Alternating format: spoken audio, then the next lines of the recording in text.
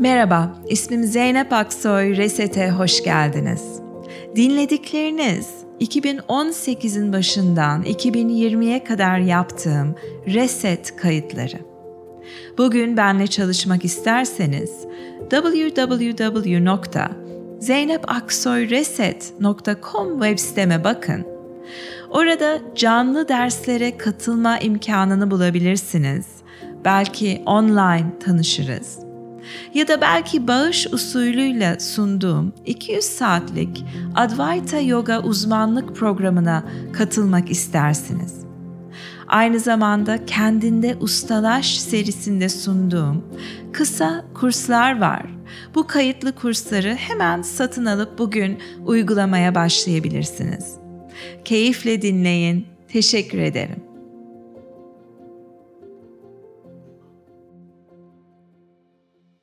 İyi akşamlar. İsmim Zeynep Aksoy, Reset'e hoş geldiniz. Reset, her gece canlı olarak sunduğumuz, eşim David Cornwell ile beraber hazırladığımız bir yayın. Her akşam Türkiye saatiyle saat 10'da hem bir 20 dakikalık farkındalık çalışması sunuyoruz, hem de bu çalışmaların arkasındaki felsefe ve bilimsel araştırmaları sunuyoruz. Bu farkındalık çalışması anladığım kadarıyla kimi insan için çok zor geliyormuş.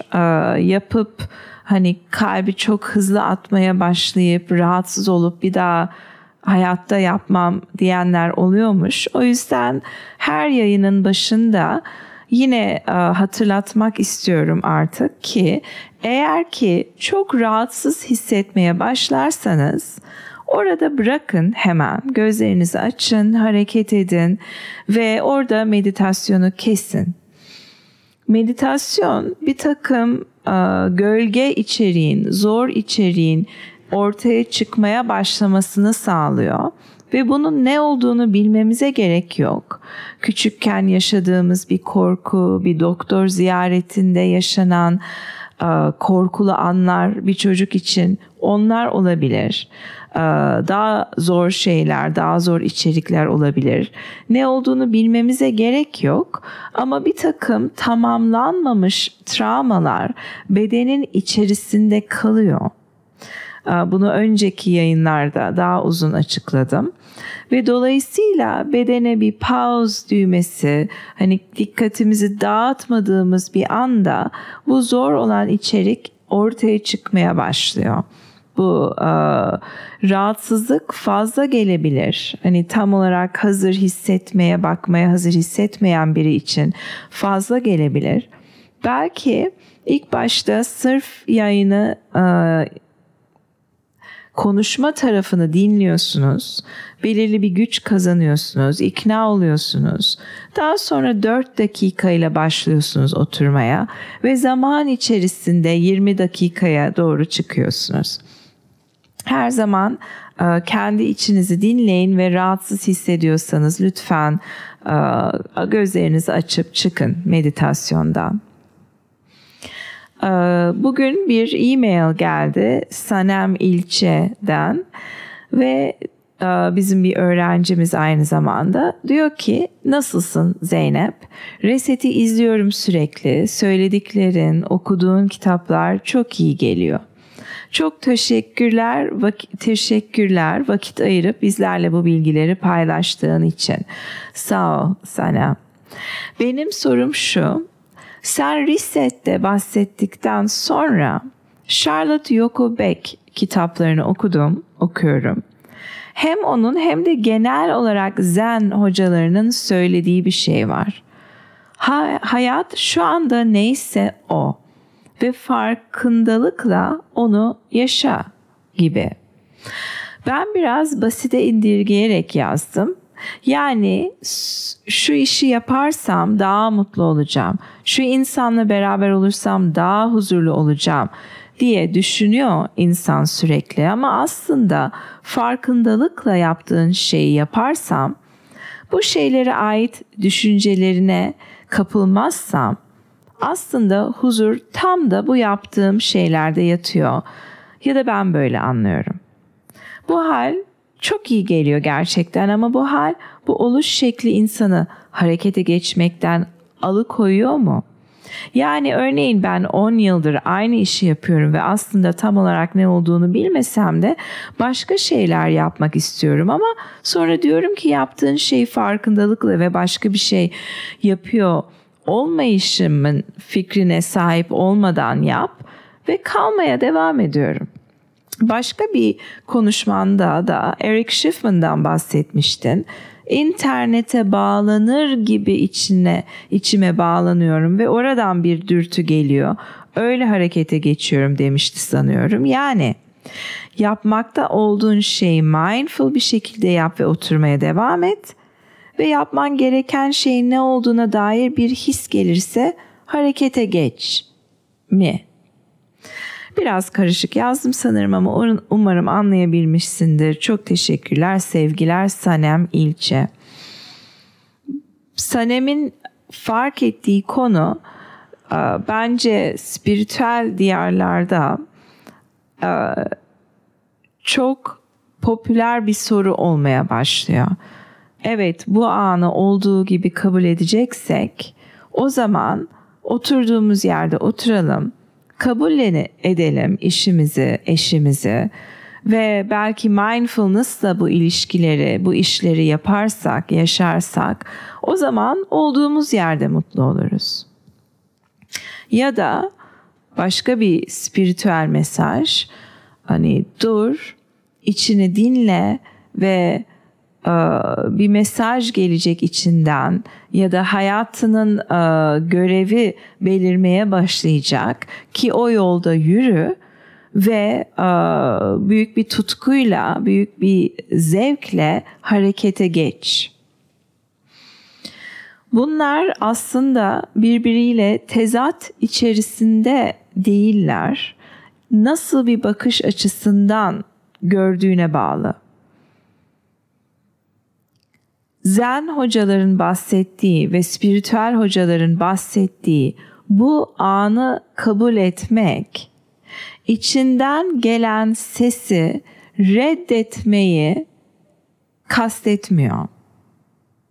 Ne zaman ki o endişeli zihni ve düşünen zihni birazcık özdeşleşmemeye başladık onunla, hani durdurduk demeyeceğim çünkü o olmuyor.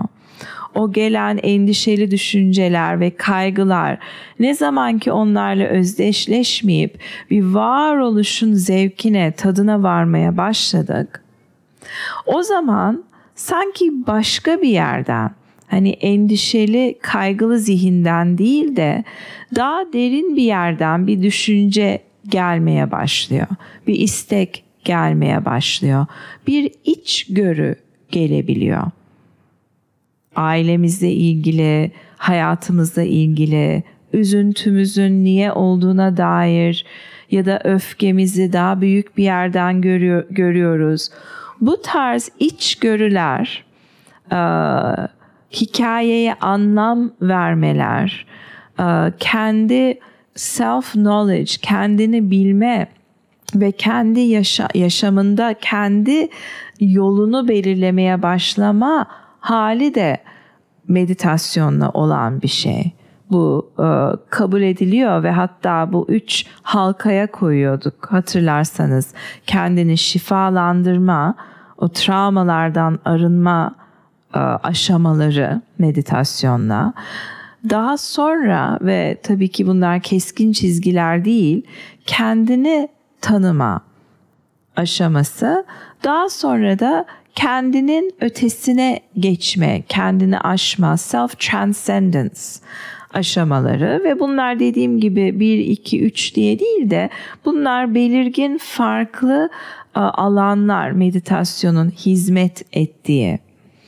Eğer ki o kalabalık düşünen ve kaygılı zihinden biraz uzaklaşmaya başladığımızda içimizden gelen bir şey, bir istek, bir iş değiştirme isteği ortaya çıkıyorsa, Zen hocaları demiyor ki onu göz ardı et, oturduğun yerde otur. Diyorlar ki bu anda ne oluyorsa onu kabul edebilirsin. Ve bu an çok şeyi dahil ediyor. O anda içinden gelen isteği de dahil ediyor. Fakat o istek korkudan gelen ve alışagelmiş huylardan ortaya çıkmış bir istek olmadığı, ne zaman ki ortaya çıktı çok belirgin hissediliyor. Bu sevgi gibi bir şey. Yani sevgi mi bu acaba diye sorgulamazsın. Çünkü çok nettir. Kendi içerisinde güveni taşır. Pozitifdir. Kendi içerisinde pozitif olmaya çalıştığın için değil ve zararsızdır sevgi. Zararsız, ahimsa, incitmemeye çalıştığın için değil. Kendi içerisinde bu nitelikler olmaya başlar. Mindfulness gibi. Hani dikkatinin nitelikleri mindfulness olduğunda kendi içinde yargısızlık, nezaket, açıklık ya da başka tanımlar da olabilir. Geçen gün Wikipedia'dan okumuştum. Bu niteliklerin kendisi içinde olduğunda artık sorgulamıyoruz. Bu şey gibi, susadığında sorguluyor musun hiç? Gerçekten suya ihtiyacım var mı? Acaba kabul mü etsem susuzluğumu? Ya da tuvalete gitmek istediğinde bu o kadar derin içinden bir kesin bir pozitif mesaj olarak ve derinden bir istek olarak geliyor ki hiç sorgulamadan kalkıyorsun ve tuvalete gidiyorsun ve bu bir eylem olmuş oluyor. Ama sonra demiyoruz ki gitmeli miydi, gitmeliydi. Doğal oluyor, akıyor. Aç olduğunda, üşüdüğünde ve bahsettikleri şey Eric Schiffman'ın, yine onun örneğini vereceğim. Diyor ki Ahmet'le mi, Mehmet'le mi yoksa Mustafa'yla mı evlensem diye bir soru varsa orada bir karar yok diyor. Duracaksın diyor, bekleyeceksin diyor. Ve içinden hani o suya doğru gitmek gibi bir istek geldiğinde Mehmet'e doğru gitme isteği, o zaman karar zaten senin için verilmiştir diyor. O zaman bir seçmek diye bir şey, bir entelektüel bir karar olmaktan çıkıyor.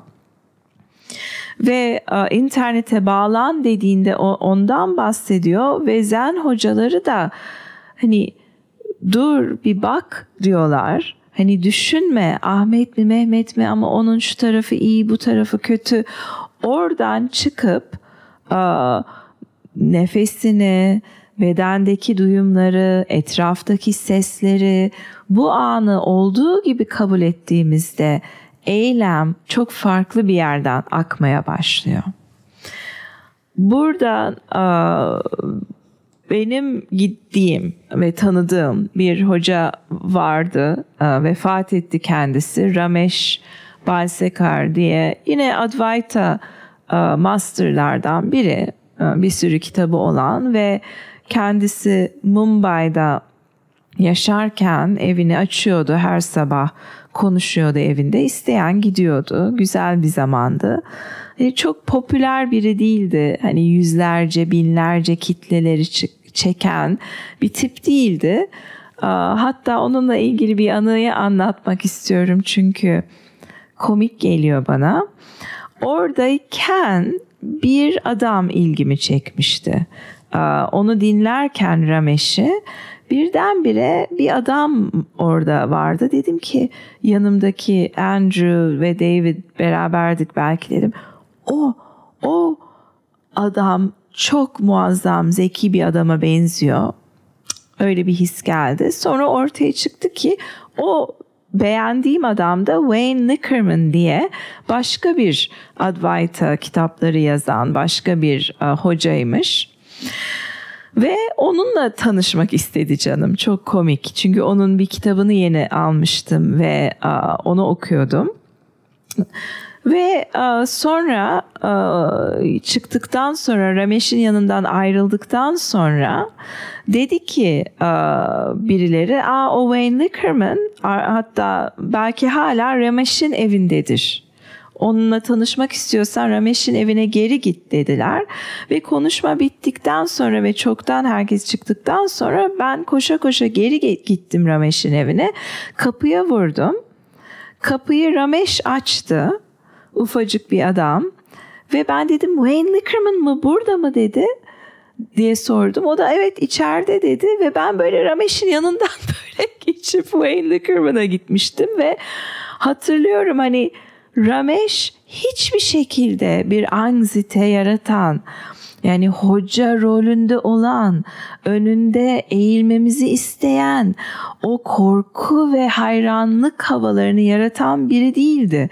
Hani yanından böyle geçip gidebildiğim biriydi.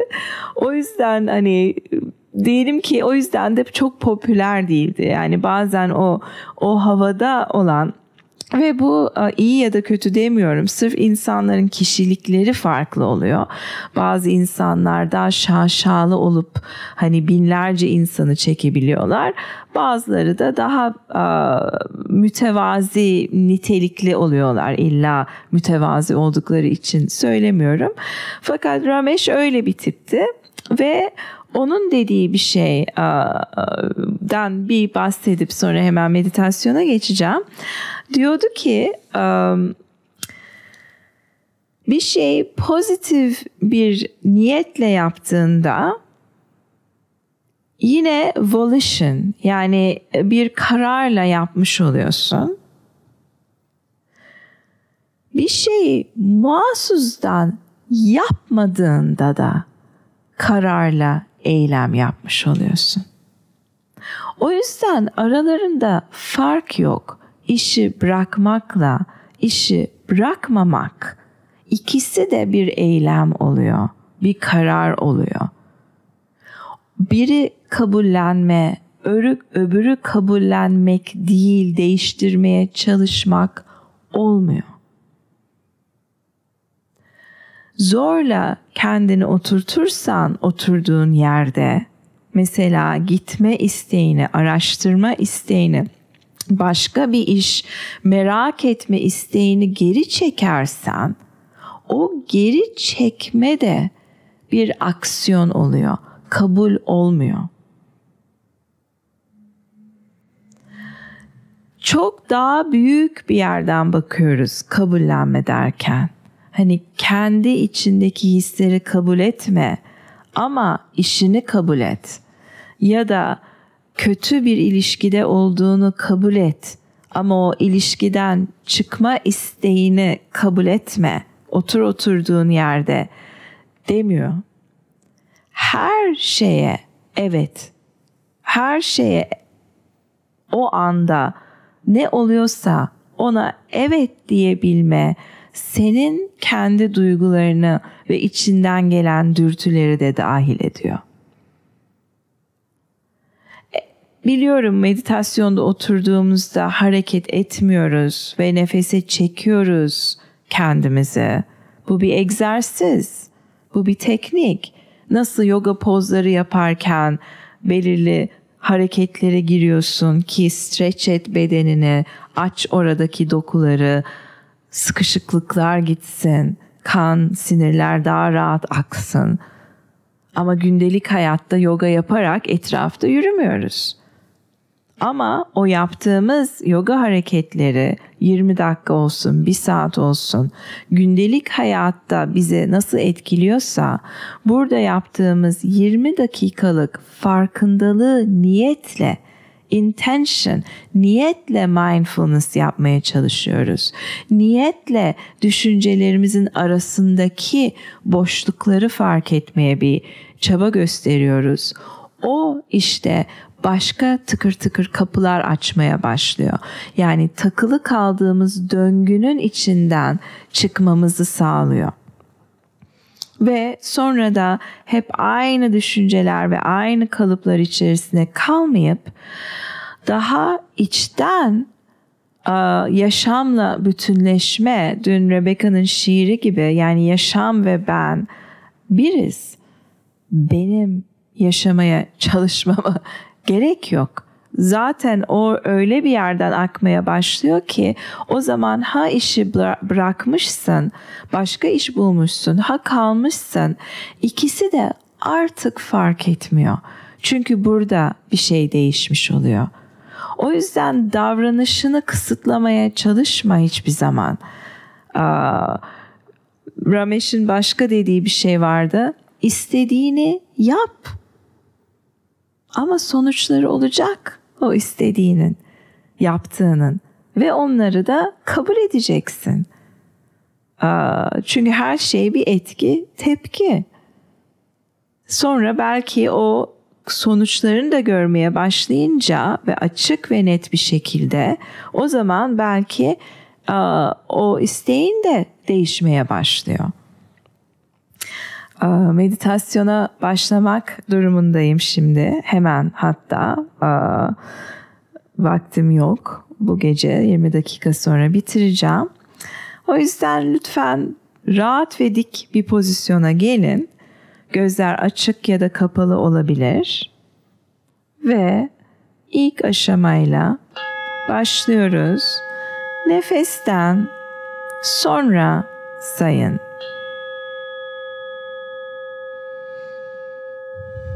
Yani nefes al, nefes ver. 1. Nefes al, nefes ver. 2. Nefes al, nefes ver. 3 vesaire. 10'a kadar gelirseniz yine 1 ile saymaya başlayın. Dikkatiniz dağılırsa 1 ile saymaya başlayın. Amacımız çok saymak değil. Saymayı bir araç olarak kullanıyoruz. Dikkati nefes üzerinde bulundurmak için. Beden üzerinde dikkati tutmak için. Çünkü nefes bedende. Nefesiniz doğal aksın. Müdahale etmeye çalışmayın.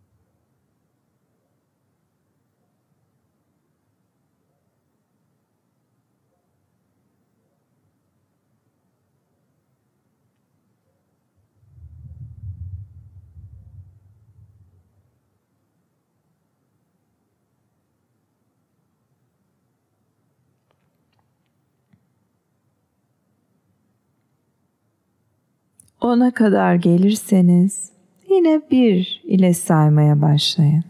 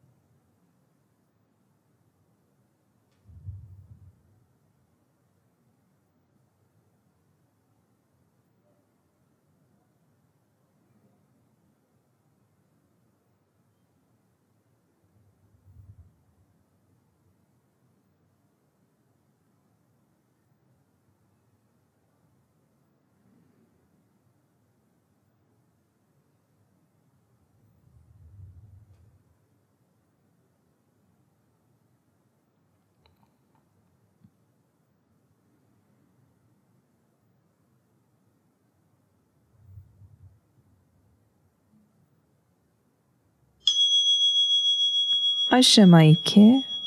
Aldığınız nefesten önce sayın. Yani bir nefes al, ver. 2 nefes al, ver. 3 nefes al, ver vesaire.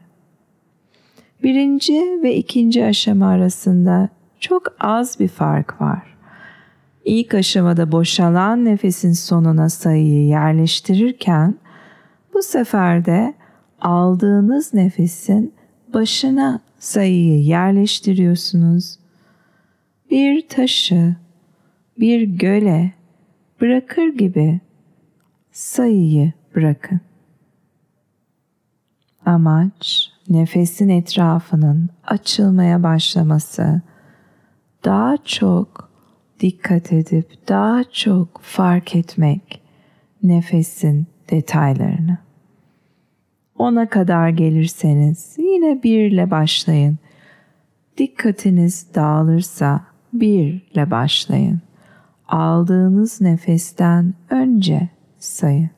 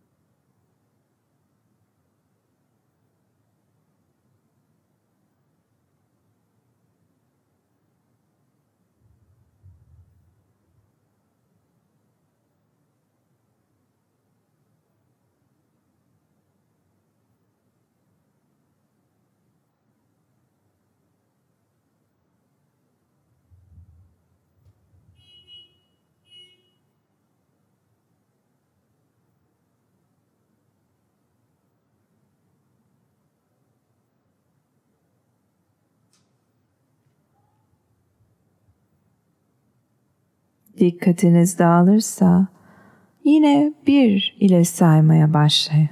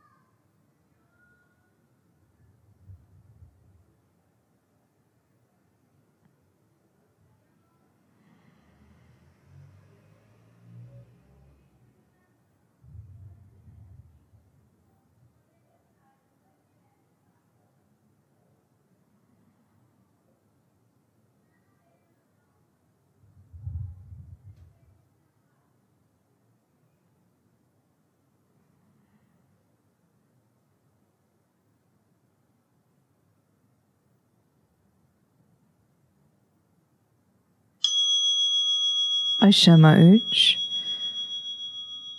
Artık saymayı bırakın. Ama nefes üzerinde dikkati sürdürün. Nefesin tüm detaylarını gözlemlemeye devam edin.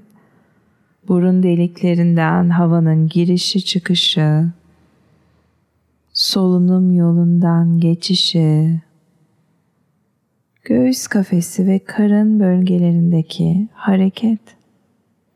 Çok kişi çok rahatsızlık yaşıyor biliyorum.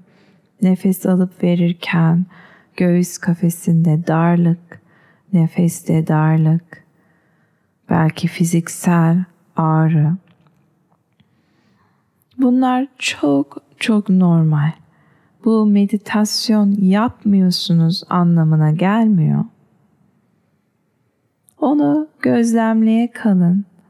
İşte bunu bir fırsat olarak görün. Yargısız, açık ve nazik bir dikkat pratiği yapmak için. Yanlış yapıyorum. Bu olmamalı. Tavrımızı bir kenara koyarak ne varsa onu açıkça görüp onu bir nevi kabul ediyoruz. Şu anda evet, göğsümde sıkışma var. Yetersiz hissediyor nefes. Bu bir sorun değil. Eğer ki çok rahatsızsanız duygusal olarak tabii ki çıkabilirsiniz meditasyondan.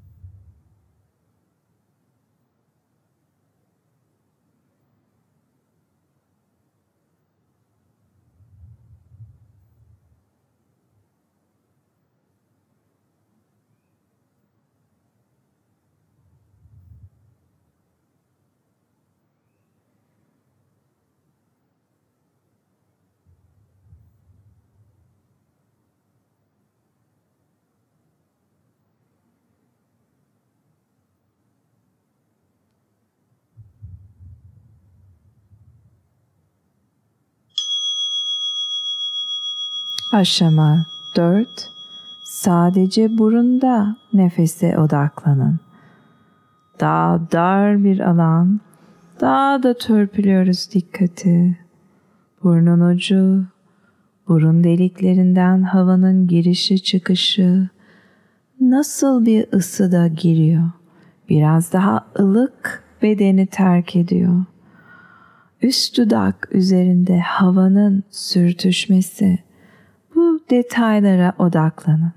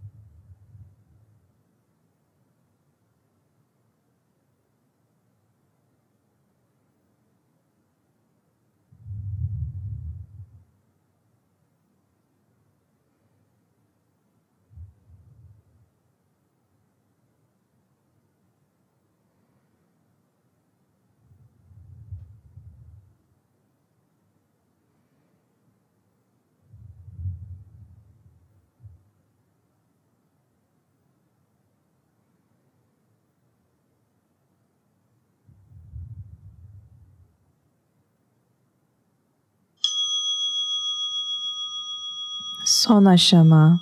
Zazen sadece otur, hareketsiz otur. Dikkatin kimi zaman dışarıdaki seslere yönleniyor, kimi zaman içerideki duyumlara çekiliyor. Bir düşünce geliyor, hop dikkat mıknatıs gibi ona çekiliyor. Dikkatin oradan oraya nasıl dolaştığını fark et. Bir film izler gibi izle. Nasıl bir filmde mutlu anlar, üzüntülü anlar, kimi zaman korkulu anlar oluyor. Ama beyaz perdenin kendisi filmin içeriğinden etkilenmiyor. Biz de aynen iki boyutta varız. Bir hiç etkilenmeyen, ölmeyen, doğmayan, ebedi, ötede olan boyut ki bu boyut herkesin içinde aynı şey, o ortak yönümüz. Bir de bu beden, bu kişilik, buradaki istekler, buradaki redler, buradaki deneyimler.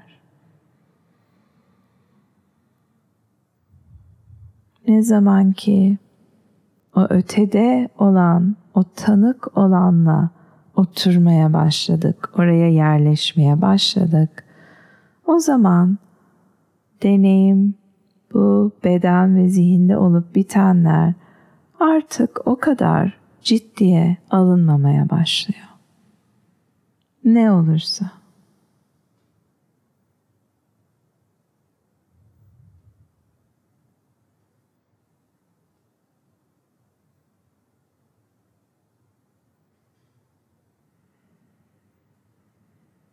Bu hayattan bir çekilme hali olarak deneyimlenmiyor. Hayatı çok daha dolu ve coşkulu yaşama hali olarak deneyimleniyor. Ciddiye alınmıyor derken umursamamak değil, daha dolu hayatın içine koşarak gitmek.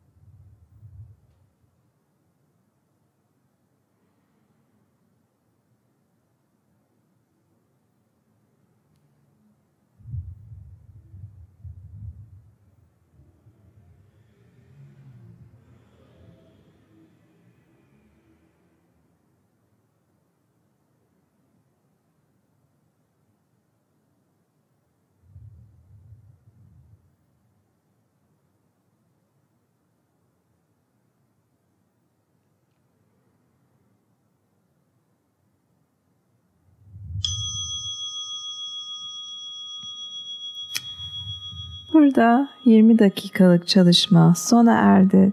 Çok teşekkür ediyorum size. Yarın akşam Reset'te beraber olmak üzere. İyi akşamlar.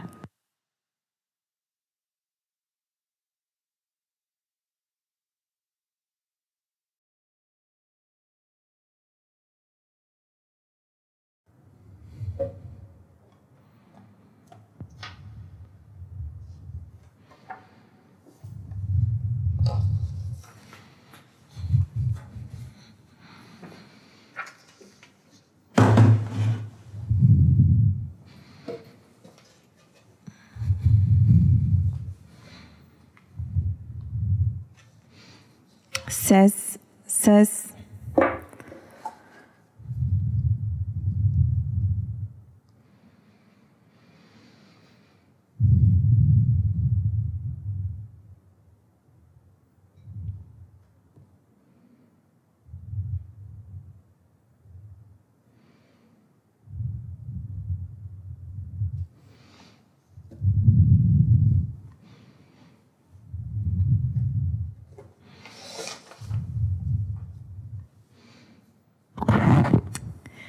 İyi akşamlar.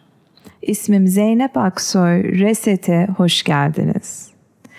Reset, her gece canlı olarak sunduğumuz, eşim David Cornwell ile beraber hazırladığımız bir yayın.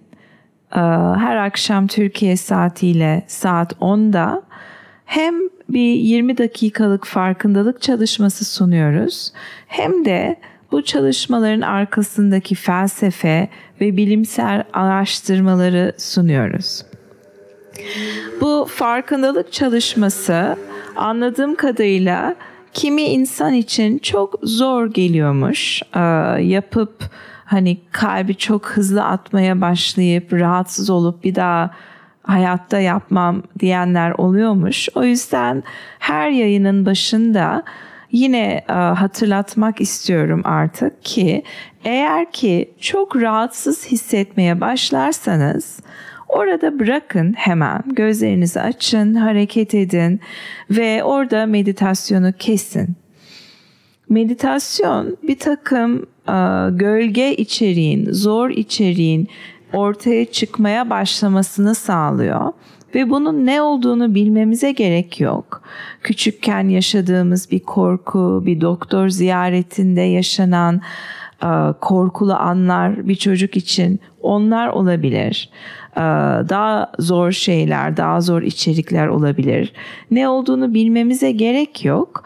Ama bir takım tamamlanmamış travmalar bedenin içerisinde kalıyor. Bunu önceki yayınlarda daha uzun açıkladım. Ve dolayısıyla bedene bir pause düğmesi, dikkatimizi dağıtmadığımız bir anda bu zor olan içerik ortaya çıkmaya başlıyor.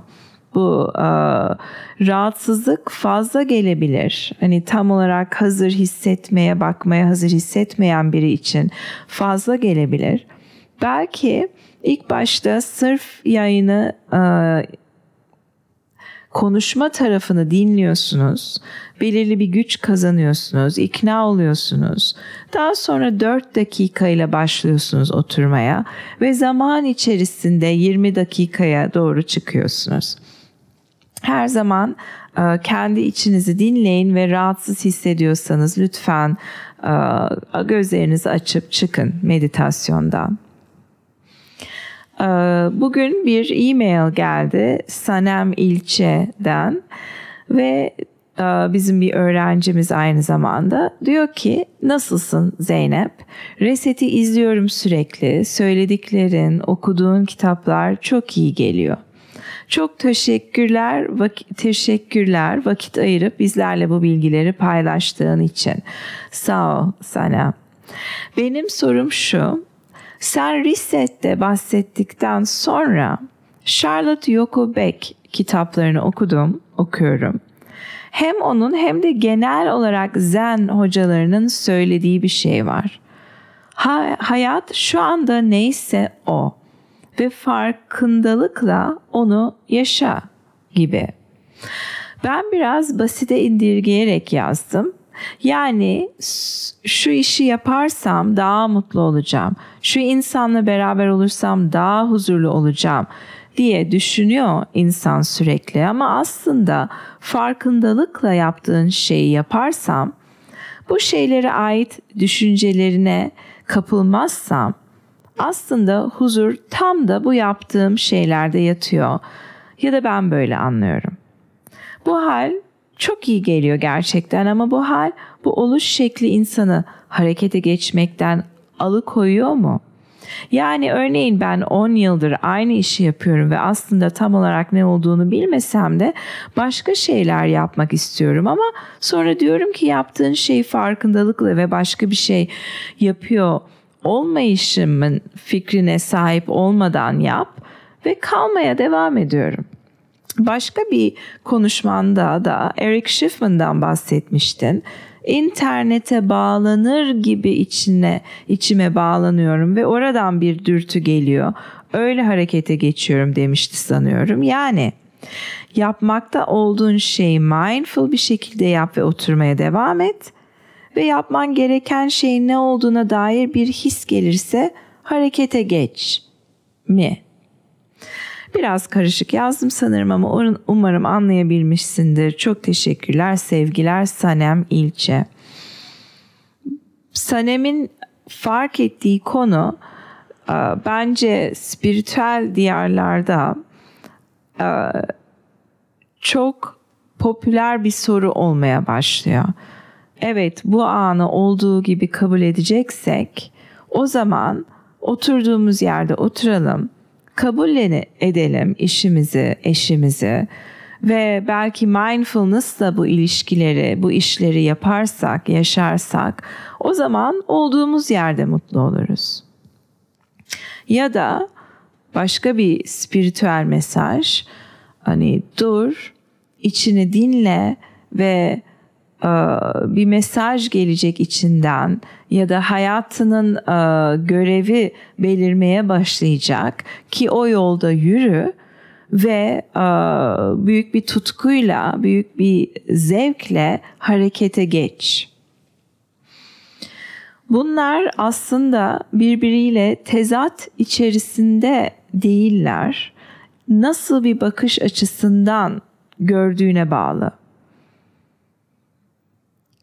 Zen hocaların bahsettiği ve spiritüel hocaların bahsettiği bu anı kabul etmek, içinden gelen sesi reddetmeyi kastetmiyor. Ne zaman ki o endişeli zihni ve düşünen zihni birazcık özdeşleşmemeye başladık onunla. Hani durdurduk demeyeceğim çünkü o olmuyor. O gelen endişeli düşünceler ve kaygılar ne zaman ki onlarla özdeşleşmeyip bir varoluşun zevkine, tadına varmaya başladık. O zaman sanki başka bir yerden, hani endişeli, kaygılı zihinden değil de daha derin bir yerden bir düşünce gelmeye başlıyor. Bir istek gelmeye başlıyor. Bir içgörü gelebiliyor. Ailemizle ilgili, hayatımızla ilgili, üzüntümüzün niye olduğuna dair ya da öfkemizi daha büyük bir yerden görüyoruz. Bu tarz içgörüler, hikayeye anlam vermeler, kendi self-knowledge, kendini bilme ve kendi yaşamında kendi yolunu belirlemeye başlama hali de meditasyonla olan bir şey. Bu kabul ediliyor ve hatta bu 3 halkaya koyuyorduk hatırlarsanız. Kendini şifalandırma, o travmalardan arınma aşamaları meditasyonla. Daha sonra ve tabii ki bunlar keskin çizgiler değil, kendini tanıma aşaması, daha sonra da kendinin ötesine geçme, kendini aşma, self-transcendence aşamaları ve bunlar dediğim gibi 1, 2, 3 diye değil de bunlar belirgin farklı alanlar meditasyonun hizmet ettiği. Eğer ki o kalabalık düşünen ve kaygılı zihinden biraz uzaklaşmaya başladığımızda içimizden gelen bir şey, bir istek, bir iş değiştirme isteği ortaya çıkıyorsa Zen hocaları demiyor ki onu göz ardı et, oturduğun yerde otur. Diyorlar ki bu anda ne oluyorsa onu kabul edebilirsin ve bu an çok şeyi dahil ediyor. O anda içinden gelen isteği de dahil ediyor. Fakat o istek korkudan gelen ve alışagelmiş huylardan ortaya çıkmış bir istek olmadığı, ne zaman ki ortaya çıktı çok belirgin hissediliyor. Bu sevgi gibi bir şey.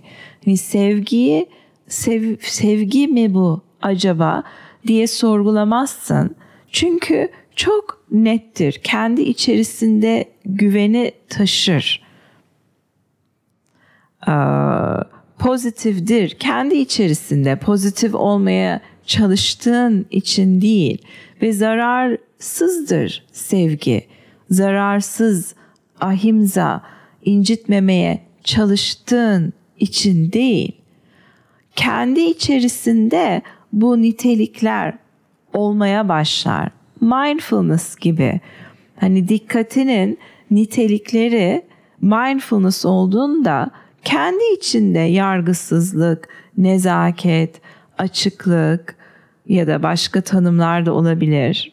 Geçen gün Wikipedia'dan okumuştum. Bu niteliklerin kendisi içinde olduğunda artık sorgulamıyoruz.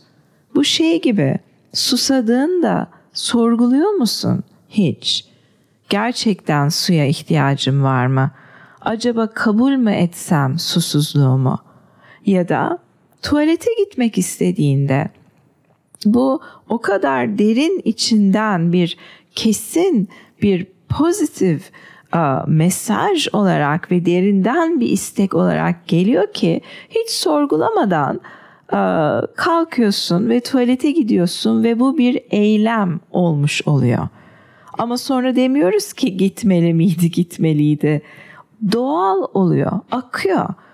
Aç olduğunda, üşüdüğünde ve bahsettikleri şey Eric Schiffman'ın, yine onun örneğini vereceğim. Diyor ki Ahmet'le mi, Mehmet'le mi yoksa Mustafa'yla mı evlensem diye bir soru varsa orada bir karar yok diyor. Duracaksın diyor, bekleyeceksin diyor.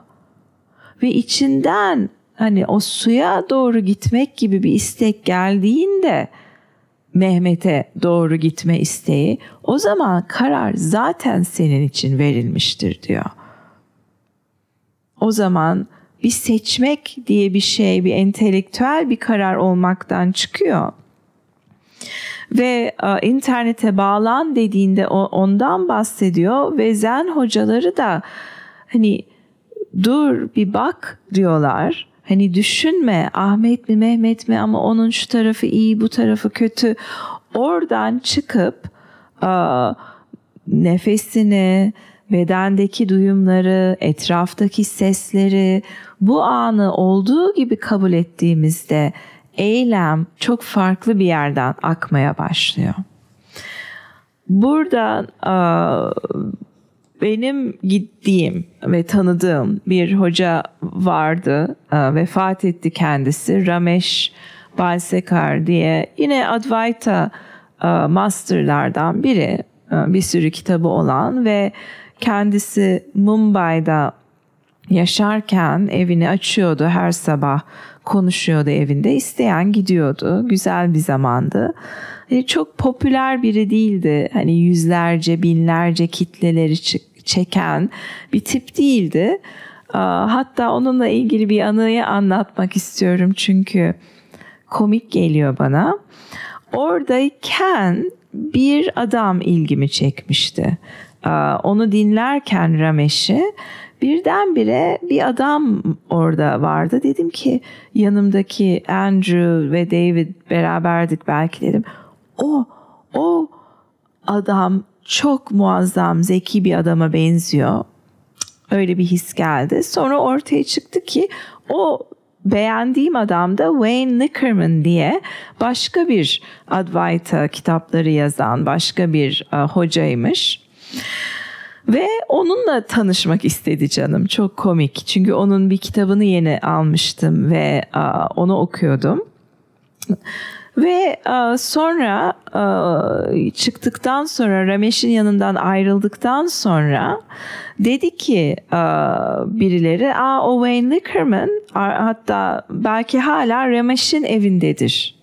Onunla tanışmak istiyorsan Ramesh'in evine geri git dediler. Ve konuşma bittikten sonra ve çoktan herkes çıktıktan sonra ben koşa koşa geri gittim Ramesh'in evine. Kapıya vurdum. Kapıyı Ramesh açtı. Ufacık bir adam.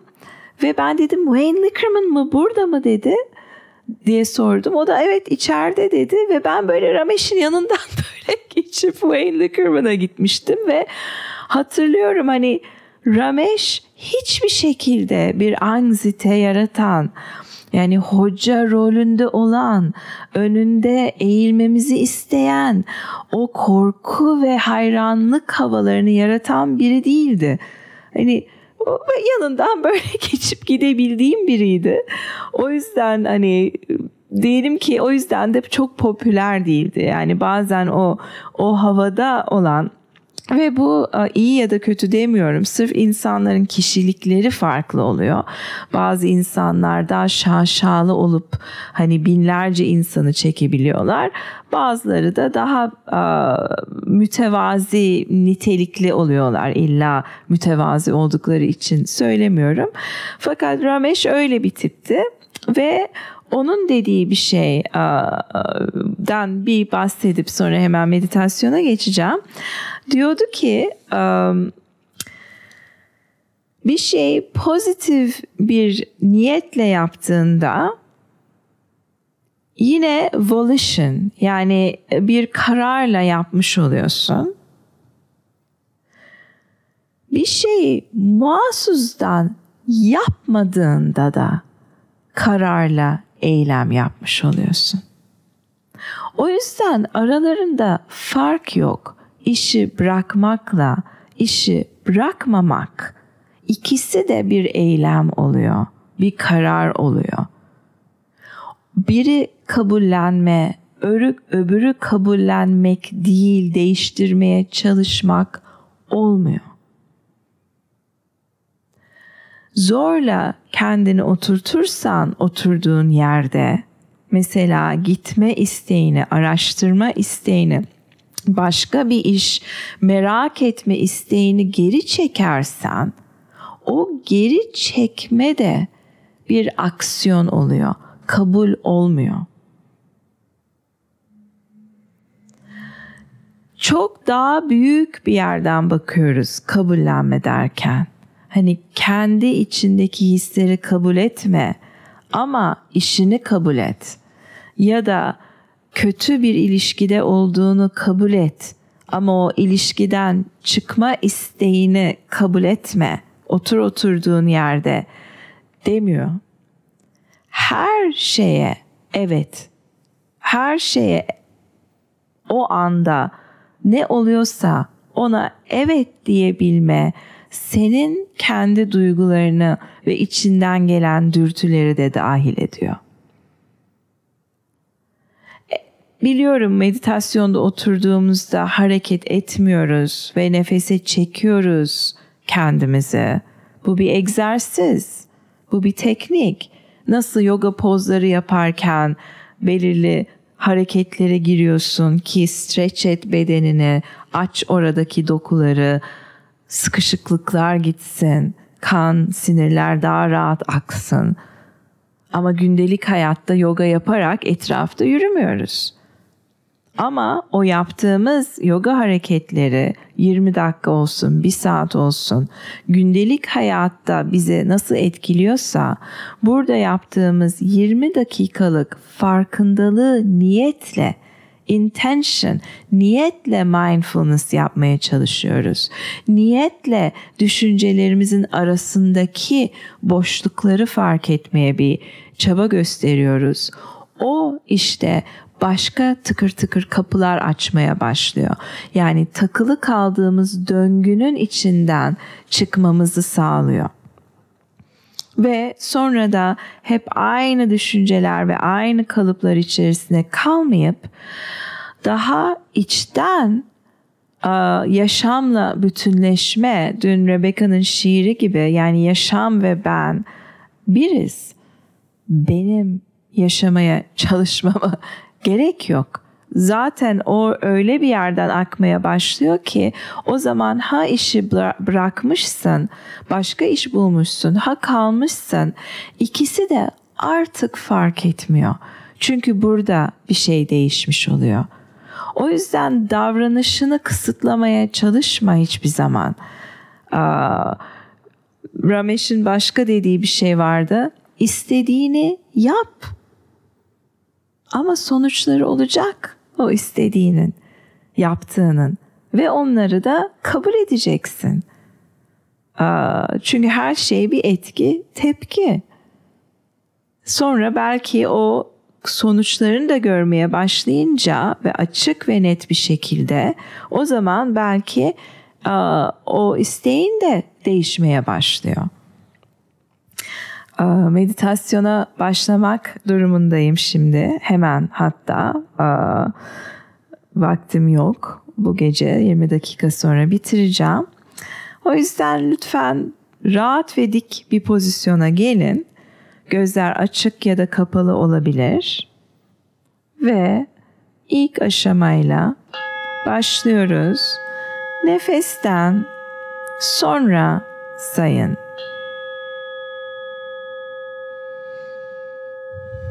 Yani nefes al, nefes ver. 1. Nefes al, nefes ver. 2. Nefes al, nefes ver. 3 vesaire. 10'a kadar gelirseniz yine 1 ile saymaya başlayın. Dikkatiniz dağılırsa 1 ile saymaya başlayın. Amacımız çok saymak değil. Saymayı bir araç olarak kullanıyoruz. Dikkati nefes üzerinde bulundurmak için. Beden üzerinde dikkati tutmak için. Çünkü nefes bedende. Nefesiniz doğal aksın. Müdahale etmeye çalışmayın.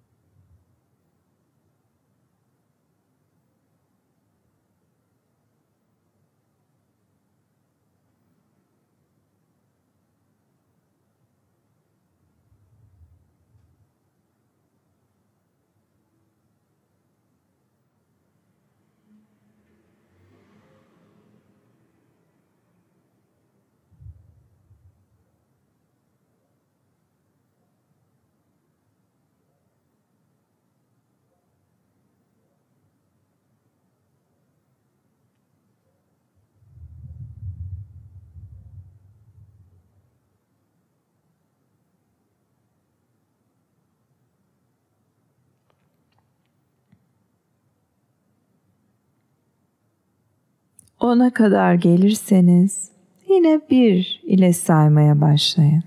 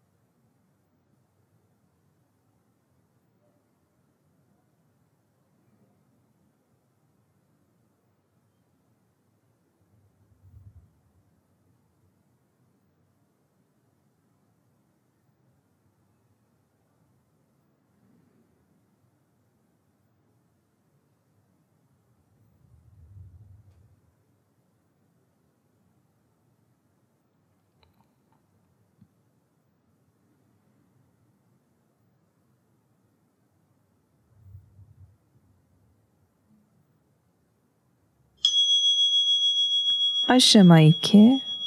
Aldığınız nefesten önce sayın. Yani 1 nefes al, ver. 2 nefes al, ver. 3 nefes al, ver vesaire. Birinci ve ikinci aşama arasında çok az bir fark var. İlk aşamada boşalan nefesin sonuna sayıyı yerleştirirken bu sefer de aldığınız nefesin başına sayıyı yerleştiriyorsunuz. Bir taşı, bir göle bırakır gibi sayıyı bırakın. Amaç nefesin etrafının açılmaya başlaması, daha çok dikkat edip daha çok fark etmek nefesin detaylarını. 10'a kadar gelirseniz yine 1 ile başlayın. Dikkatiniz dağılırsa 1 ile başlayın. Aldığınız nefesten önce sayın.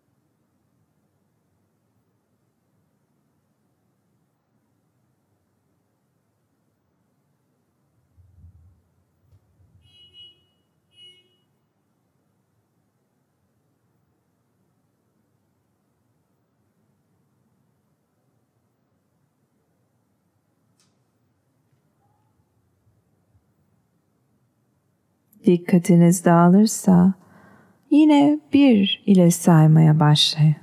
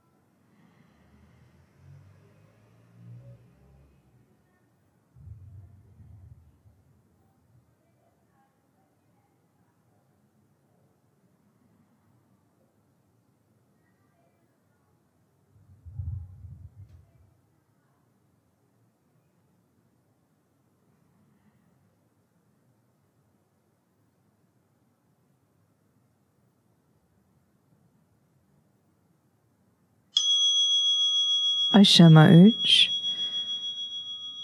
Artık saymayı bırakın. Ama nefes üzerinde dikkati sürdürün. Nefesin tüm detaylarını gözlemlemeye devam edin. Burun deliklerinden havanın girişi çıkışı, solunum yolundan geçişi, göğüs kafesi ve karın bölgelerindeki hareket. Çok kişi çok rahatsızlık yaşıyor biliyorum. Nefes alıp verirken göğüs kafesinde darlık, nefeste darlık, belki fiziksel ağrı. Bunlar çok normal. Bu meditasyon yapmıyorsunuz anlamına gelmiyor. Onu gözlemleye kalın. İşte bunu bir fırsat olarak görün. Yargısız, açık ve nazik bir dikkat pratiği yapmak için. Yanlış yapıyorum. Bu olmamalı. Tavrımızı bir kenara koyarak Ne varsa onu açıkça görüp onu bir nevi kabul ediyoruz. Şu anda evet, göğsümde sıkışma var. Yetersiz hissediyor nefes. Bu bir sorun değil. Eğer ki çok rahatsızsanız duygusal olarak tabii ki çıkabilirsiniz meditasyondan.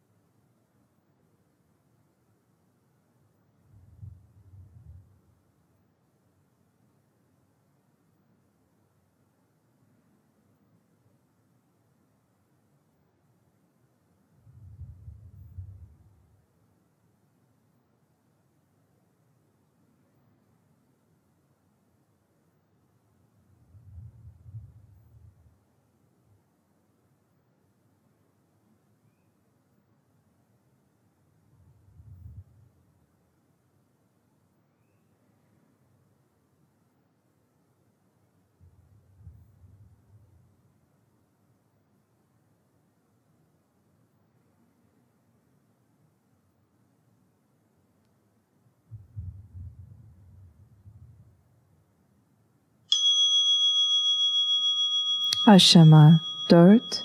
Sadece burunda nefese odaklanın. Daha dar bir alan, daha da törpülüyoruz dikkati. Burnun ucu, burun deliklerinden havanın girişi çıkışı nasıl bir ısıda giriyor. Biraz daha ılık bedeni terk ediyor. Üst dudak üzerinde havanın sürtüşmesi. Bu detaylara odaklanın.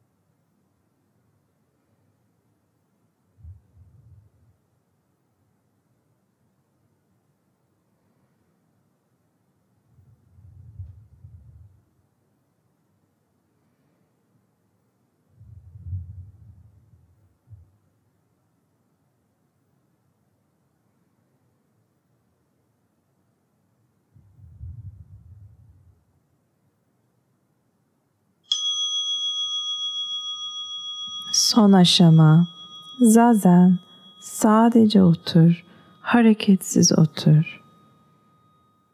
Dikkatin kimi zaman dışarıdaki seslere yönleniyor, kimi zaman içerideki duyumlara çekiliyor. Bir düşünce geliyor, hop dikkat mıknatıs gibi ona çekiliyor. Dikkatin oradan oraya nasıl dolaştığını fark et. Bir film izler gibi izle.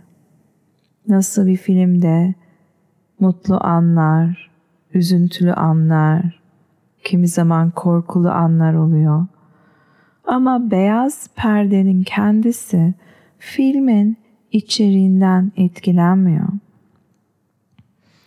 Biz de aynen iki boyutta varız. Bir hiç etkilenmeyen, ölmeyen, doğmayan, ebedi, ötede olan boyut ki bu boyut herkesin içinde aynı şey, o ortak yönümüz. Bir de bu beden, bu kişilik, buradaki istekler, buradaki redler, buradaki deneyimler.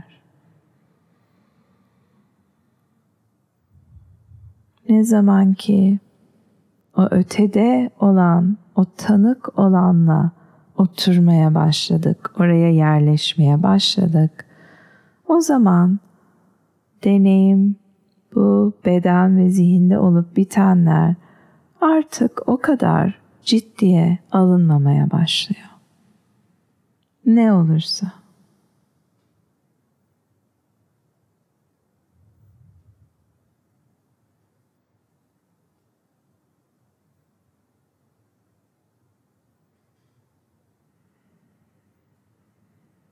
Bu hayattan bir çekilme hali olarak deneyimlenmiyor. Hayatı çok daha dolu ve coşkulu yaşama hali olarak deneyimleniyor. Ciddiye alınmıyor derken umursamamak değil, daha dolu hayatın içine koşarak gitmek.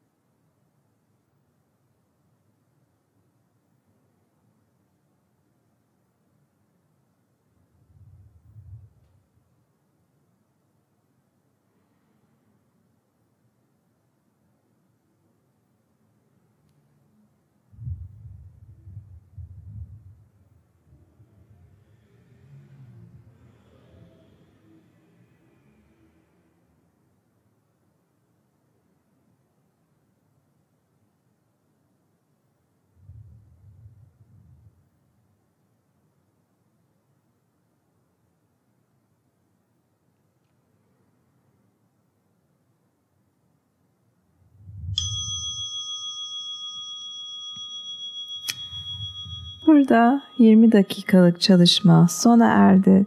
Çok teşekkür ediyorum size. Yarın akşam Reset'te beraber olmak üzere. İyi akşamlar.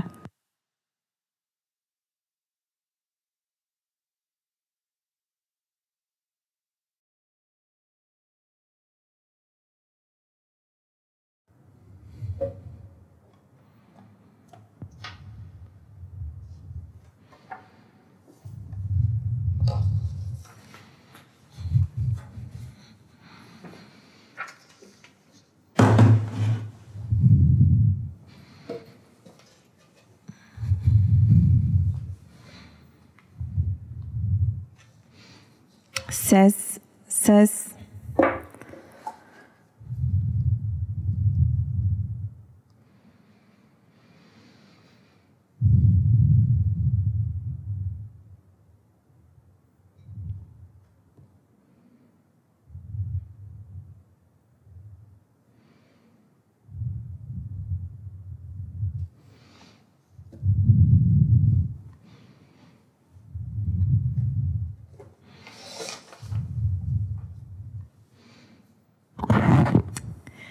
İyi akşamlar.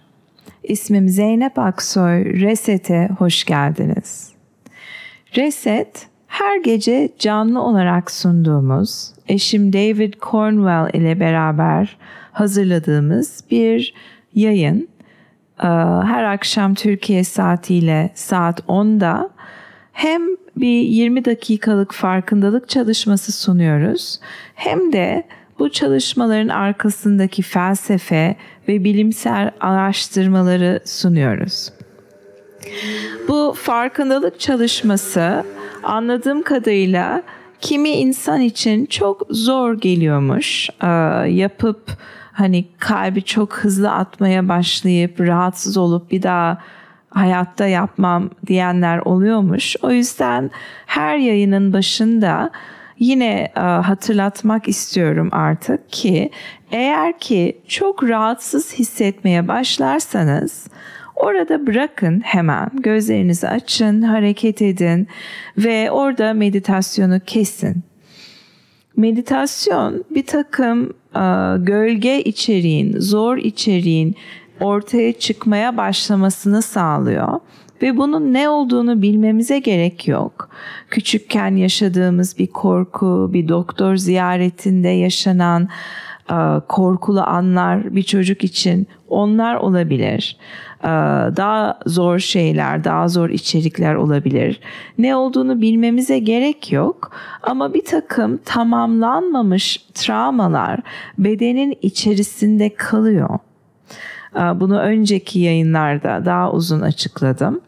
Ve dolayısıyla bedene bir pause düğmesi, dikkatimizi dağıtmadığımız bir anda bu zor olan içerik ortaya çıkmaya başlıyor. Bu rahatsızlık fazla gelebilir. Tam olarak hazır hissetmeye, bakmaya hazır hissetmeyen biri için fazla gelebilir. Belki ilk başta sırf yayını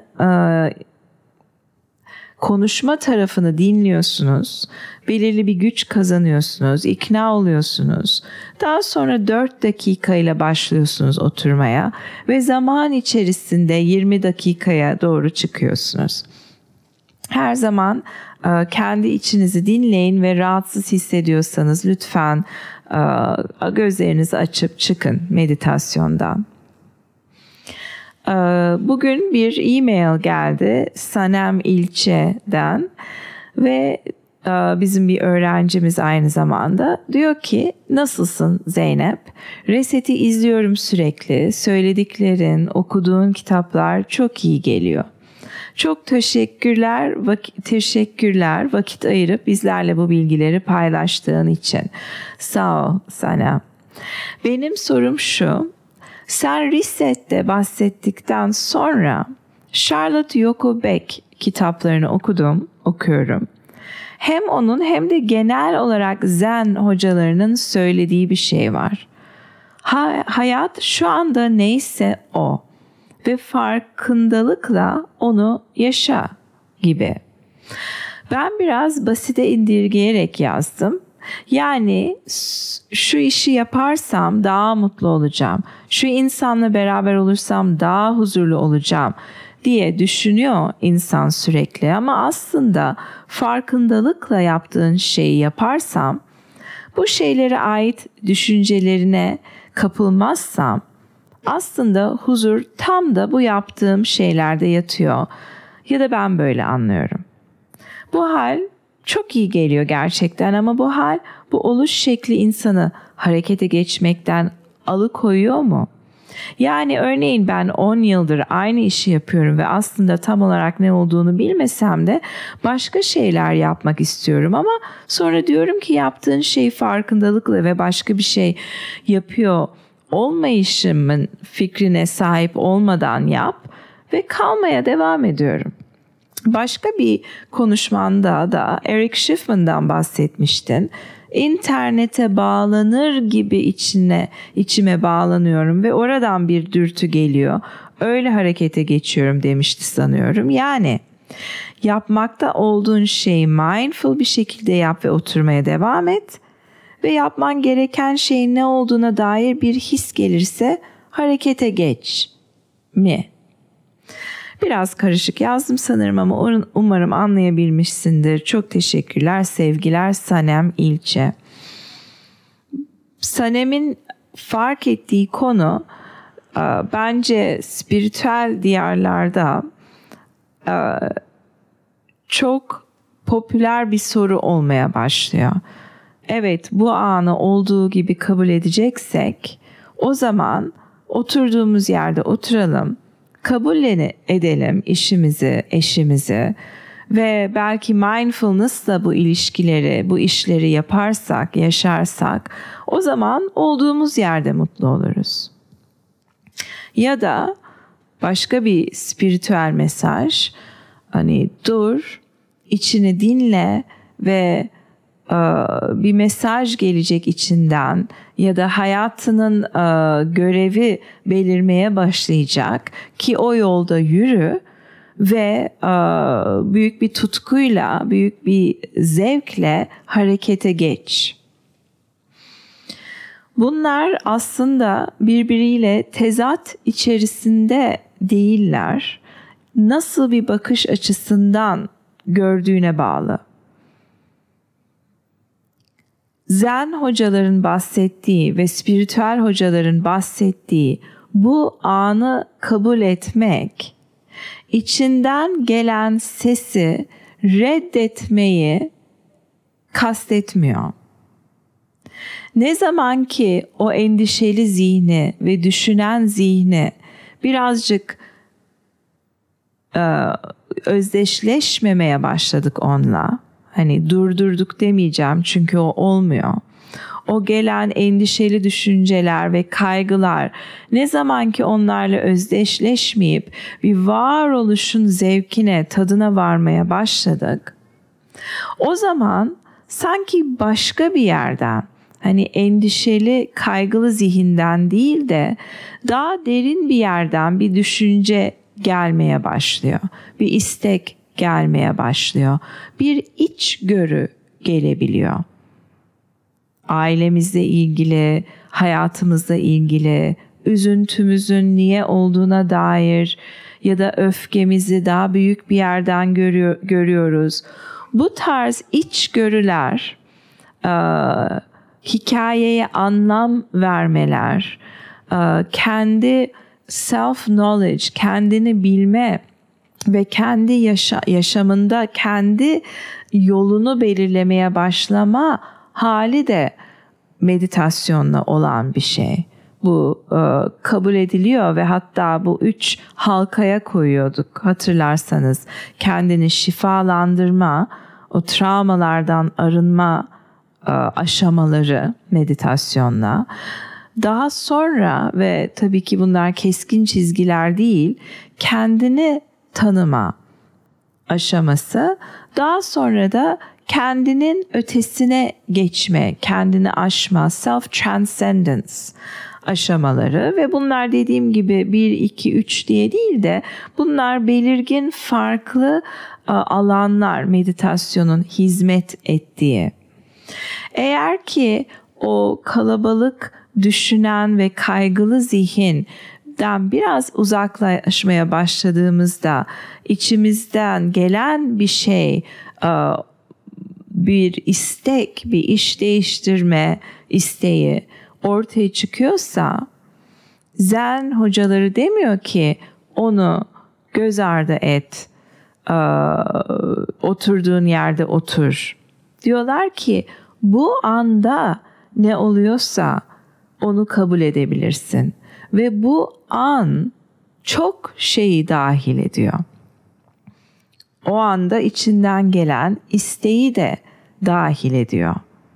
Fakat o istek korkudan gelen ve alışagelmiş huylardan ortaya çıkmış bir istek olmadığı, ne zaman ki ortaya çıktı çok belirgin hissediliyor. Bu sevgi gibi bir şey. Yani sevgi mi bu acaba diye sorgulamazsın. Çünkü çok nettir. Kendi içerisinde güveni taşır. Pozitifdir. Kendi içerisinde pozitif olmaya çalıştığın için değil ve zararsızdır sevgi. Zararsız, ahimsa, incitmemeye çalıştığın için değil. Kendi içerisinde bu nitelikler olmaya başlar. Mindfulness gibi. Hani dikkatinin nitelikleri mindfulness olduğunda kendi içinde yargısızlık, nezaket, açıklık ya da başka tanımlar da olabilir. Geçen gün Wikipedia'dan okumuştum. Bu niteliklerin kendisi içinde olduğunda artık sorgulamıyoruz. Bu şey gibi, susadığında sorguluyor musun hiç? Gerçekten suya ihtiyacım var mı? Acaba kabul mü etsem susuzluğumu? Ya da tuvalete gitmek istediğinde bu o kadar derin içinden bir kesin bir pozitif mesaj olarak ve derinden bir istek olarak geliyor ki hiç sorgulamadan kalkıyorsun ve tuvalete gidiyorsun ve bu bir eylem olmuş oluyor. Ama sonra demiyoruz ki gitmeli miydi, gitmeliydi. Doğal oluyor, akıyor. Aç olduğunda, üşüdüğünde ve bahsettikleri şey Eric Schiffman'ın, yine onun örneğini vereceğim. Diyor ki Ahmet'le mi, Mehmet'le mi yoksa Mustafa'yla mı evlensem diye bir soru varsa orada bir karar yok diyor. Duracaksın diyor, bekleyeceksin diyor. Ve içinden hani o suya doğru gitmek gibi bir istek geldiğinde Mehmet'e doğru gitme isteği, o zaman karar zaten senin için verilmiştir diyor. O zaman bir seçmek diye bir şey, bir entelektüel bir karar olmaktan çıkıyor. Ve internete bağlan dediğinde ondan bahsediyor ve Zen hocaları da hani dur bir bak diyorlar. Hani düşünme Ahmet mi Mehmet mi ama onun şu tarafı iyi bu tarafı kötü. Oradan çıkıp nefesini, bedendeki duyumları, etraftaki sesleri bu anı olduğu gibi kabul ettiğimizde eylem çok farklı bir yerden akmaya başlıyor. Burada benim gittiğim ve tanıdığım bir hoca vardı. Vefat etti kendisi. Ramesh Balsekar diye. Yine Advaita Master'lardan biri. Bir sürü kitabı olan ve kendisi Mumbai'da yaşarken evini açıyordu her sabah. Konuşuyordu evinde. İsteyen gidiyordu. Güzel bir zamandı. Çok popüler biri değildi. Hani yüzlerce, binlerce kitleleri çeken bir tip değildi. Hatta onunla ilgili bir anıyı anlatmak istiyorum çünkü komik geliyor bana. Oradayken bir adam ilgimi çekmişti. Onu dinlerken Ramesh'i birdenbire bir adam orada vardı. Dedim ki yanımdaki Andrew ve David beraberdik belki dedim. O adam çok muazzam, zeki bir adama benziyor. Öyle bir his geldi. Sonra ortaya çıktı ki o beğendiğim adam da Wayne Nickerman diye başka bir Advaita kitapları yazan başka bir hocaymış. Ve onunla tanışmak istedi canım. Çok komik. Çünkü onun bir kitabını yeni almıştım ve onu okuyordum. Ve sonra çıktıktan sonra Ramesh'in yanından ayrıldıktan sonra dedi ki birileri o Wayne Nickerman hatta belki hala Ramesh'in evindedir. Onunla tanışmak istiyorsan Ramesh'in evine geri git dediler. Ve konuşma bittikten sonra ve çoktan herkes çıktıktan sonra ben koşa koşa geri gittim Ramesh'in evine. Kapıya vurdum. Kapıyı Ramesh açtı. Ufacık bir adam. Ve ben dedim Wayne Nickerman mı burada mı dedi diye sordum. O da evet içeride dedi ve ben böyle Ramesh'in yanından böyle geçip Wayne Nickerman'a gitmiştim ve hatırlıyorum hani Ramesh hiçbir şekilde bir anksiyete yaratan, yani hoca rolünde olan, önünde eğilmemizi isteyen, o korku ve hayranlık havalarını yaratan biri değildi. Hani yanından böyle geçip gidebildiğim biriydi. O yüzden hani diyelim ki o yüzden de çok popüler değildi. Yani bazen o havada olan, ve bu iyi ya da kötü demiyorum. Sırf insanların kişilikleri farklı oluyor. Bazı insanlar daha şaşalı olup hani binlerce insanı çekebiliyorlar. Bazıları da daha mütevazi nitelikli oluyorlar. İlla mütevazi oldukları için söylemiyorum. Fakat Ramesh öyle bir tipti ve onun dediği bir şeyden bir bahsedip sonra hemen meditasyona geçeceğim. Diyordu ki bir şey pozitif bir niyetle yaptığında yine volition, yani bir kararla yapmış oluyorsun. Bir şeyi mahsustan yapmadığında da kararla eylem yapmış oluyorsun. O yüzden aralarında fark yok. İşi bırakmakla işi bırakmamak, ikisi de bir eylem oluyor, bir karar oluyor. Biri kabullenme, öbürü kabullenmek değil, değiştirmeye çalışmak olmuyor. Zorla kendini oturtursan oturduğun yerde, mesela gitme isteğini, araştırma isteğini, başka bir iş merak etme isteğini geri çekersen, o geri çekme de bir aksiyon oluyor, kabul olmuyor. Çok daha büyük bir yerden bakıyoruz kabullenme derken. Hani kendi içindeki hisleri kabul etme ama işini kabul et.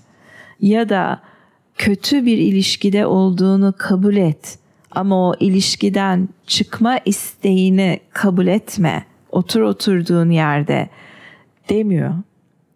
Her şeye evet, her şeye o anda ne oluyorsa ona evet diyebilme, senin kendi duygularını ve içinden gelen dürtüleri de dahil ediyor. Biliyorum, meditasyonda oturduğumuzda hareket etmiyoruz ve nefese çekiyoruz kendimizi. Bu bir egzersiz, bu bir teknik. Nasıl yoga pozları yaparken belirli hareketlere giriyorsun ki stretch et bedenini, aç oradaki dokuları, sıkışıklıklar gitsin, kan, sinirler daha rahat aksın. Ama gündelik hayatta yoga yaparak etrafta yürümüyoruz. Ama o yaptığımız yoga hareketleri 20 dakika olsun, 1 saat olsun, gündelik hayatta bizi nasıl etkiliyorsa, burada yaptığımız 20 dakikalık farkındalığı niyetle, intention, niyetle mindfulness yapmaya çalışıyoruz.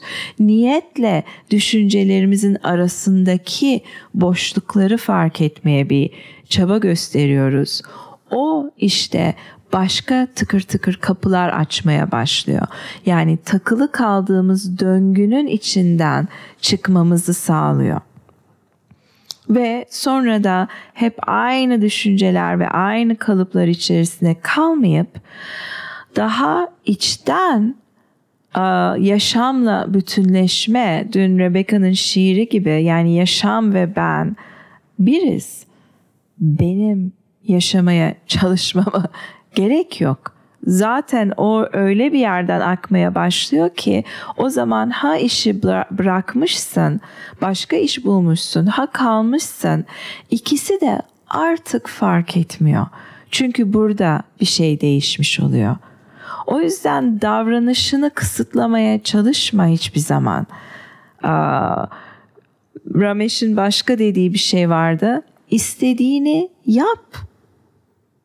Ama sonuçları olacak o istediğinin, yaptığının ve onları da kabul edeceksin.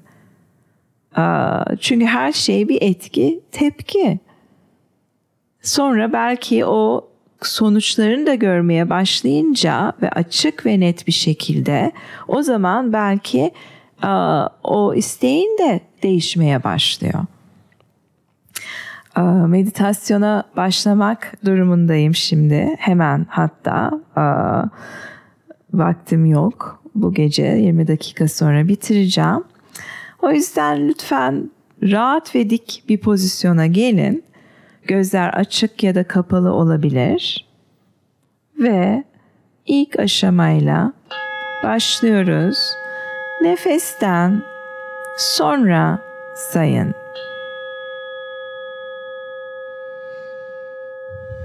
Yani nefes al, nefes ver.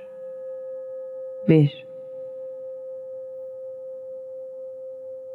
Nefes al, nefes ver. 2. Nefes al, nefes ver. 3 vesaire.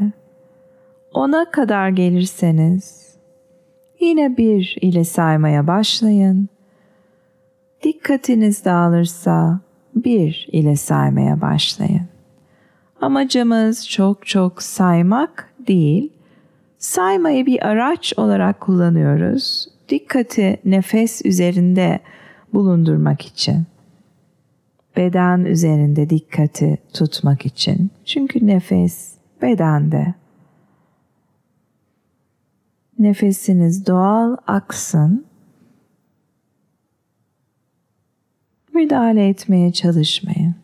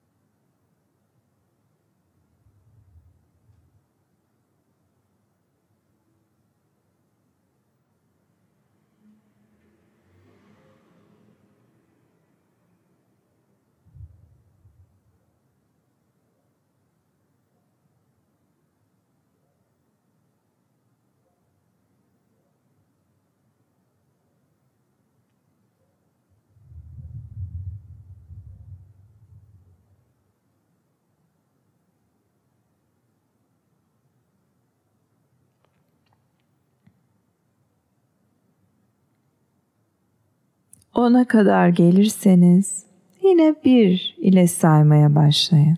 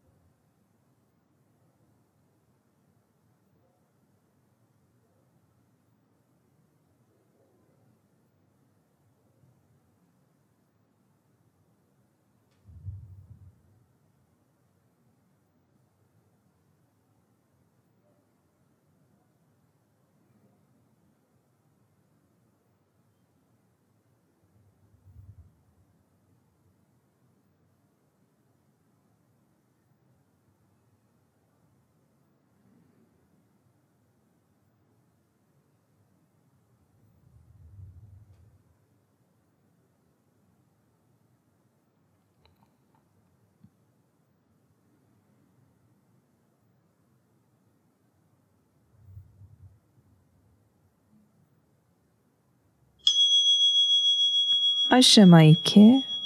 Aldığınız nefesten önce sayın.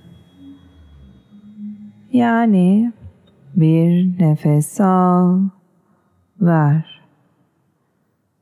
2 nefes al, ver.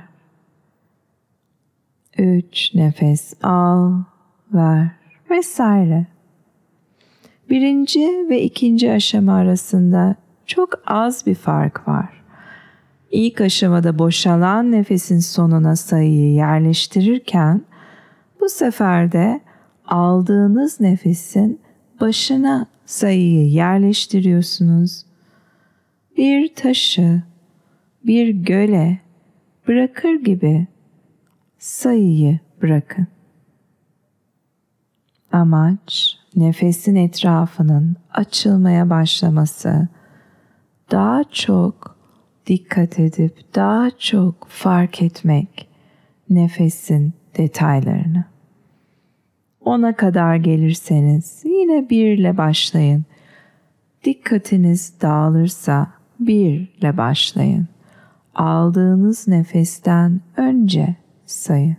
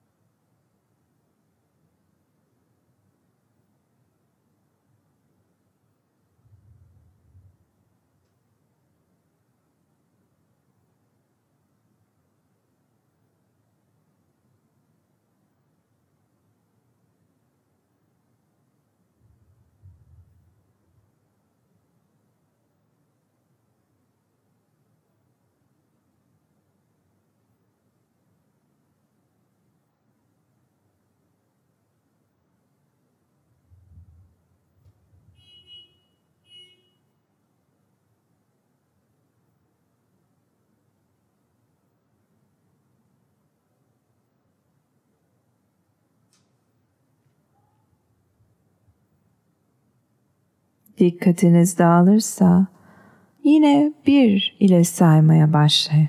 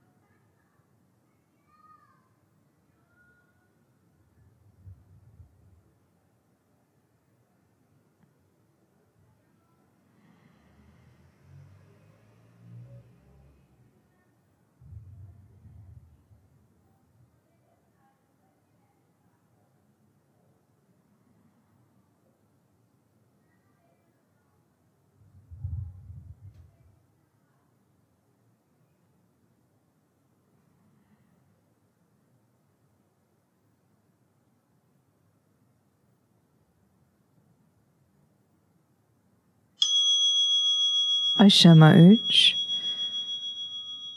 Artık saymayı bırakın. Ama nefes üzerinde dikkati sürdürün. Nefesin tüm detaylarını gözlemlemeye devam edin. Burun deliklerinden havanın girişi çıkışı, solunum yolundan geçişi, göğüs kafesi ve karın bölgelerindeki hareket. Çok kişi çok rahatsızlık yaşıyor biliyorum. Nefes alıp verirken göğüs kafesinde darlık, nefeste darlık, belki fiziksel ağrı. Bunlar çok çok normal. Bu meditasyon yapmıyorsunuz anlamına gelmiyor.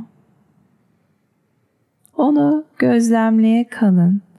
İşte bunu bir fırsat olarak görün. Yargısız, açık ve nazik bir dikkat pratiği yapmak için. Yanlış yapıyorum. Bu olmamalı. Tavrımızı bir kenara koyarak Ne varsa onu açıkça görüp onu bir nevi kabul ediyoruz. Şu anda evet, göğsümde sıkışma var. Yetersiz hissediyor nefes. Bu bir sorun değil. Eğer ki çok rahatsızsanız duygusal olarak tabii ki çıkabilirsiniz meditasyondan.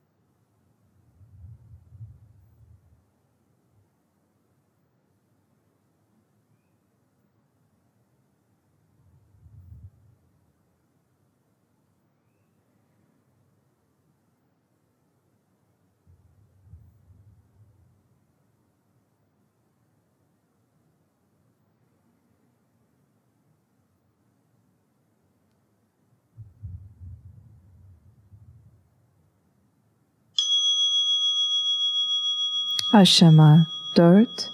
Sadece burunda nefese odaklanın. Daha dar bir alan, daha da törpülüyoruz dikkati.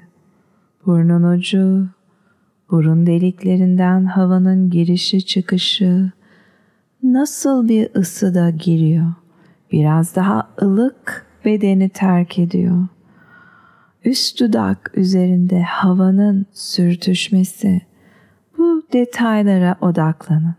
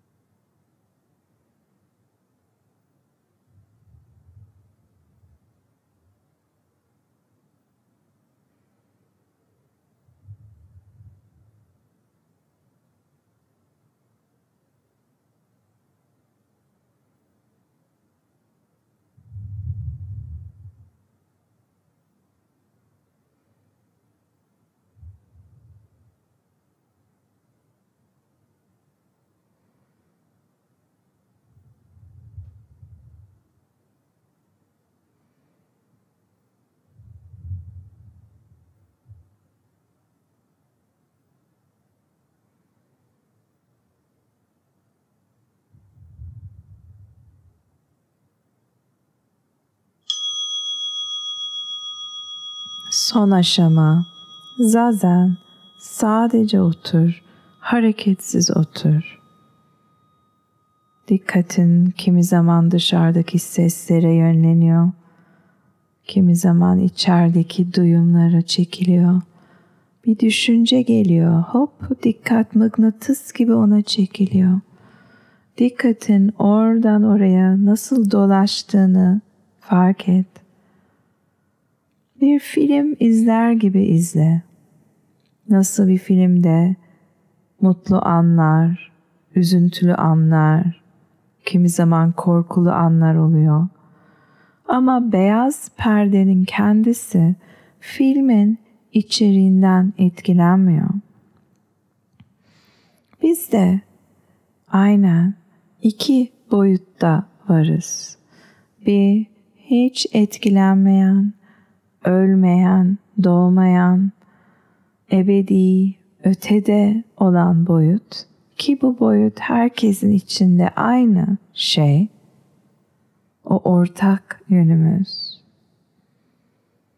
Bir de bu beden, bu kişilik, buradaki istekler, buradaki redler, buradaki deneyimler.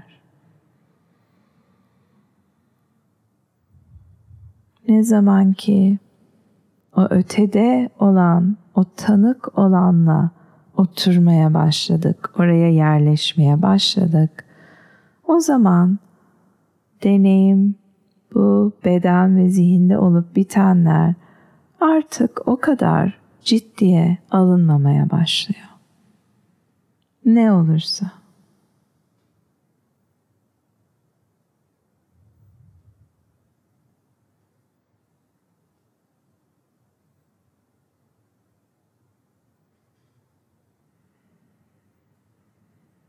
Bu hayattan bir çekilme hali olarak deneyimlenmiyor. Hayatı çok daha dolu ve coşkulu yaşama hali olarak deneyimleniyor. Ciddiye alınmıyor derken umursamamak değil, daha dolu hayatın içine koşarak gitmek.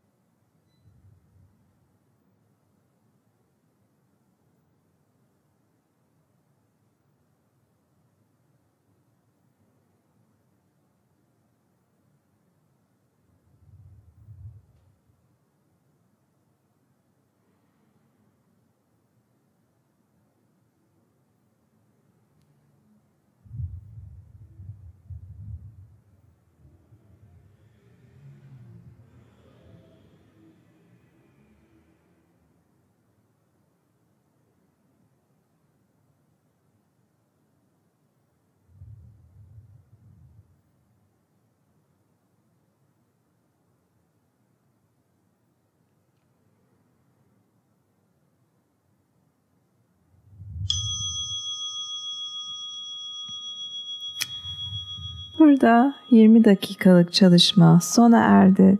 Çok teşekkür ediyorum size. Yarın akşam Reset'te beraber olmak üzere. İyi akşamlar.